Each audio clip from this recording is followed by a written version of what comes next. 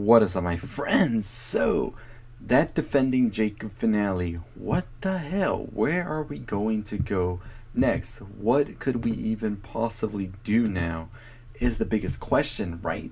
And before I get into this ending, I am going to just say Chris Evans and the rest of the cast, holy shit, Emmy nominations definitely have to go around.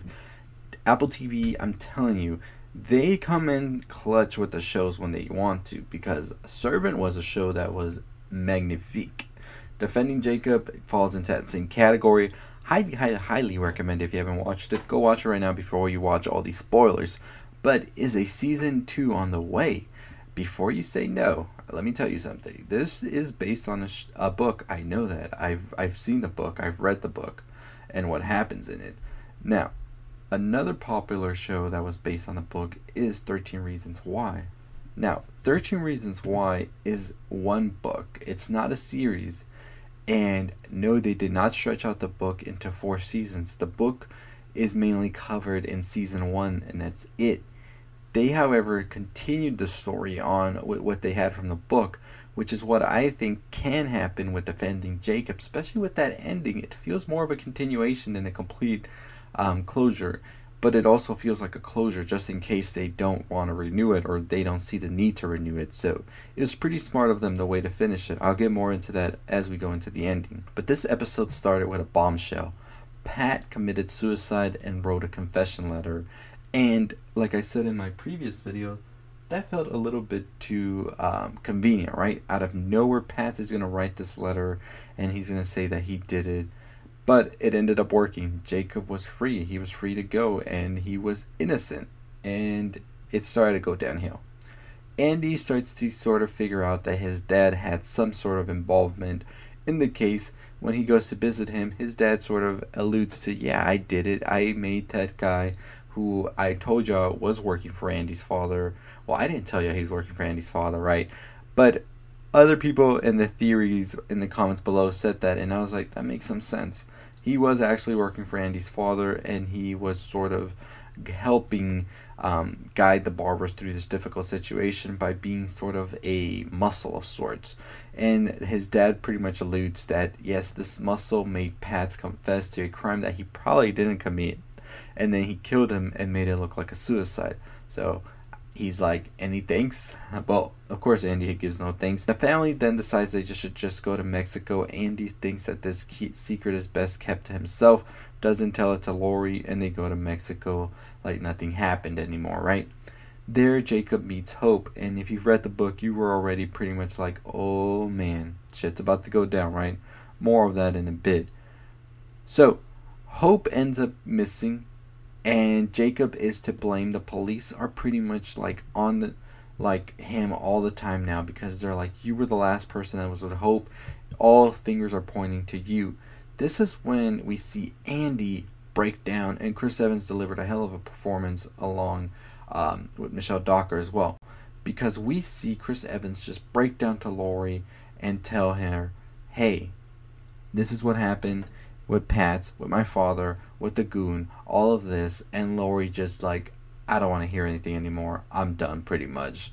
The next day, Hope is free. Well, Hope is found. She is found, and Jacob had nothing to do with it, and it looks like Andy's like pretty much like, shit, why did I even tell that to Lori then now?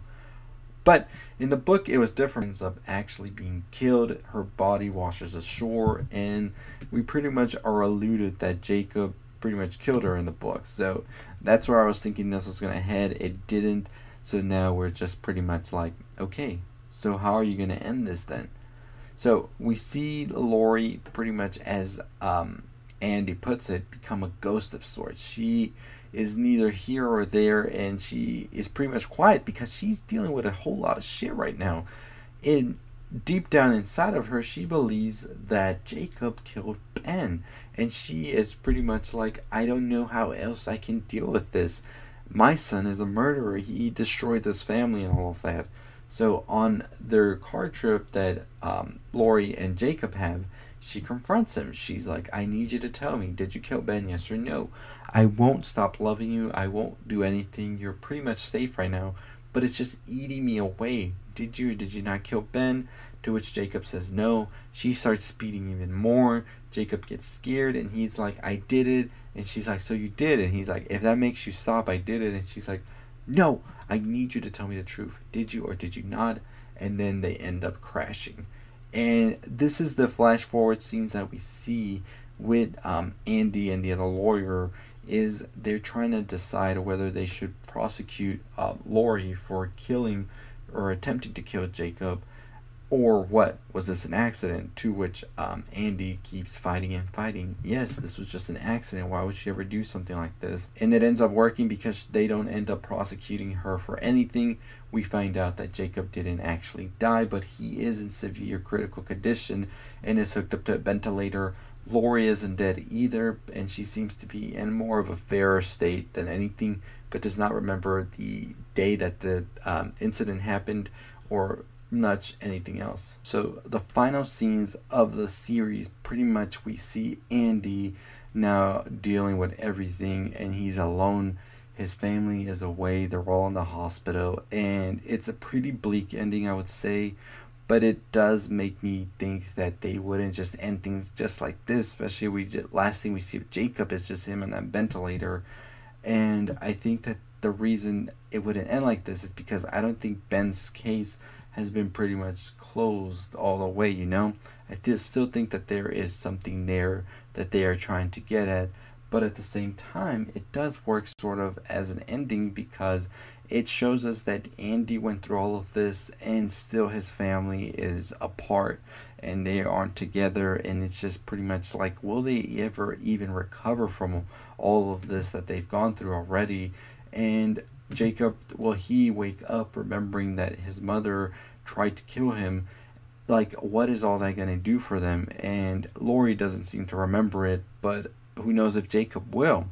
So I think that that does pose a lot of questions. I think it does put more of a what if situation in Andy's brain that he already has from Jacob. Is, does Lori have the like mental, I would say, I don't know what I would say, but capacity, I guess you could say, to continue on with the situation if she broke down this much already?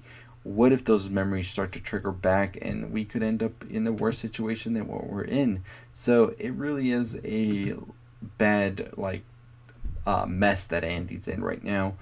And if the series does end like this, it is a very bleak and dark ending, I will say, especially with Andy just sitting in Jacob's room. But I do think that they would continue the series depending on the popularity of it, because I think that there is still a story to tell and a story to conclude there. So I don't know. You let me know what you think. Would you want a season 2 of Defending Jacob, or did it end perfectly for you? I'd like to know your thoughts about that. But anyways, I thought that it was pretty good. I just don't know. Do you think that Jacob killed Ben, or do you think that there's more to the story than we were given in this first season? I do believe they want to continue the story, and I do believe that we will be getting that season 2 because the show is very popular. It is getting a good amount of viewership, I believe, so we're just going to have to wait and see what happens with all of that and where the story would continue from here.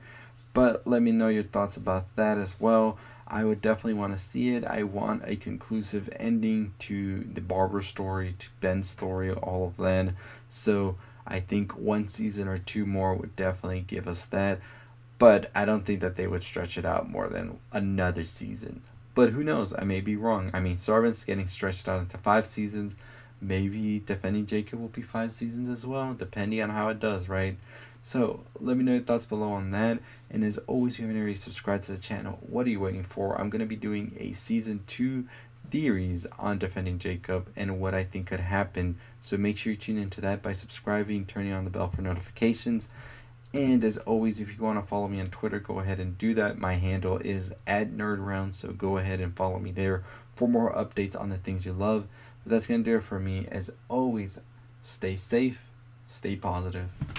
Hey, if you're still watching, that means you enjoyed this video, didn't you? So what I would love for you to do is you can go ahead and check out some of the other videos I've done already on all the things you love about movies, pop culture, and all of that good stuff. They will be right here. Subscribe, all that good stuff. And again, stay positive.